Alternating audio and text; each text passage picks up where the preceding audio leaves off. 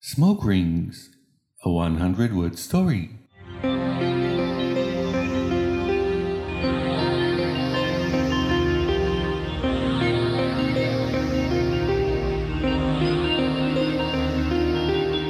A man, or mere impression of one. He rises from the chimney of some factory or another, taking shape from the smoke. He hovers above the city, carried by the wind, the result of a secret project. Eyes are cameras, ears are receivers, recording silently. No door can hold him. Built from the latest in nanotechnology, he just glows underneath like smoke. His brain has the computing power of a supercomputer. The results are being sent for processing at a secret facility. He is just the prototype. More are being created. Watch out from the fog. It's coming alive.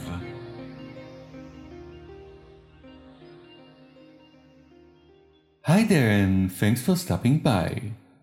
I'm Guy and you're listening to my surreal sketchbook of reality.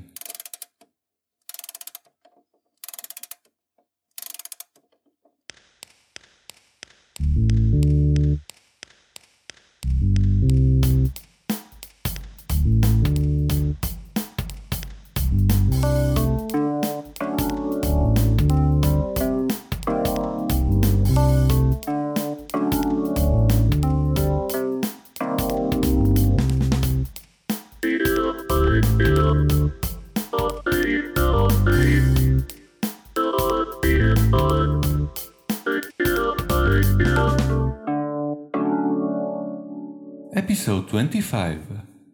Eyes are cameras.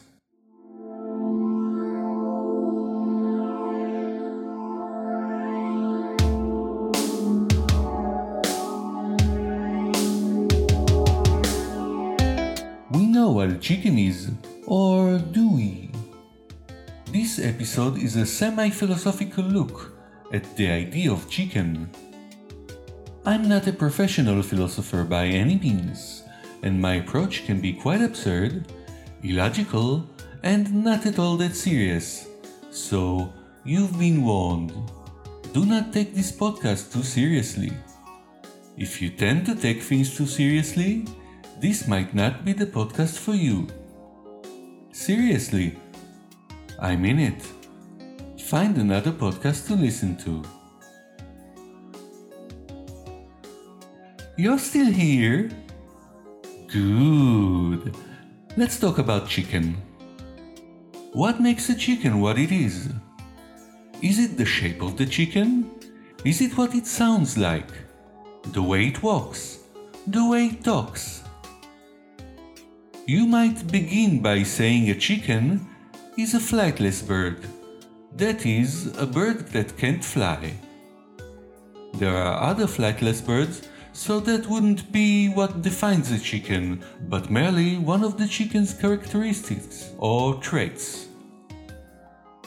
Could you say a chicken is a collection of traits that make up a chicken? Do we need all those traits to coexist in order for a chicken to be a chicken? Or is there one unique trait that makes a chicken a chicken?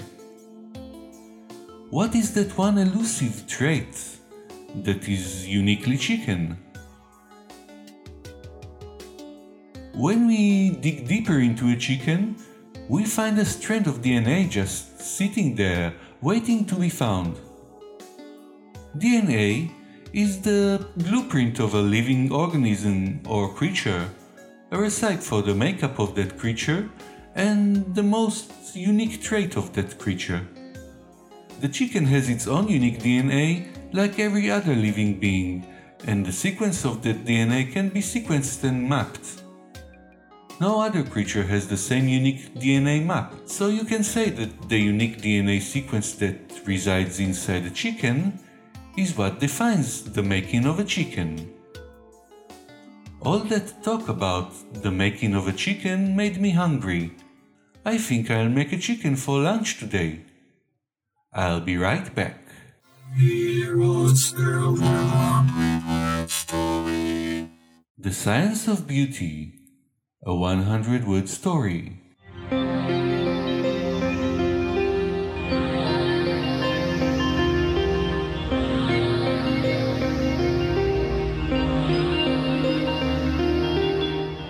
They say beauty is in the eye of the beholder, so some scientists started dissecting eyes, searching for the exact place where beauty resides. First they dissected the eyes of mice, got them nowhere. They dissected the eyes of convicted criminals, dead ones at first, but then someone reasoned that having some real-time input from the subjects could result in important data. It didn't work either. Someone pointed out criminals didn't really have a sense of beauty, so they tried using the eyes of artists, poets, and musicians. When they finished, they looked around them to find a world without beauty.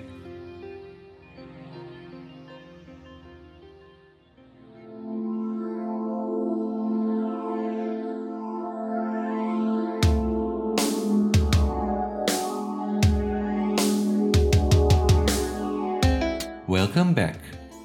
So we say that the chicken DNA is what defines our chicken. What if we cook the chicken? The chicken soup still has those DNA strands in it.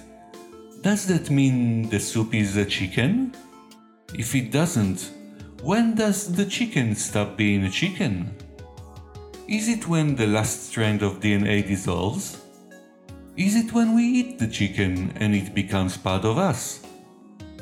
Maybe DNA is not all that makes up a chicken. Maybe it's a collection of DNA and other traits. It would seem that being alive is one such trait, but then it also seems that a dead chicken is still a chicken. Let's say someone builds a mechanical chicken. Is it still a chicken? We might say a mechanical chicken is not really a chicken, the same way that a drawing of a pipe isn't really a pipe. What then if we take an actual chicken and start replacing all the parts that make up a chicken with mechanical parts until it becomes a mechanical chicken? When does the chicken stop being an actual chicken? What is that unique characteristic that stops a chicken from being a chicken? You might say if a chicken thinks it's a chicken, then it's a chicken. What then if a mouse thinks it's a chicken? Is that mouse also a chicken? You might then say that a chicken is whatever you think is a chicken. This would make the definition of chicken the same as the idea of chicken you have in your mind. In that way, the chicken itself doesn't really exist. It's just the idea of chicken that exists in your mind. This concludes episode 25 of this podcast. Close the door on your way out and don't forget, I'm just a figment of your imagination.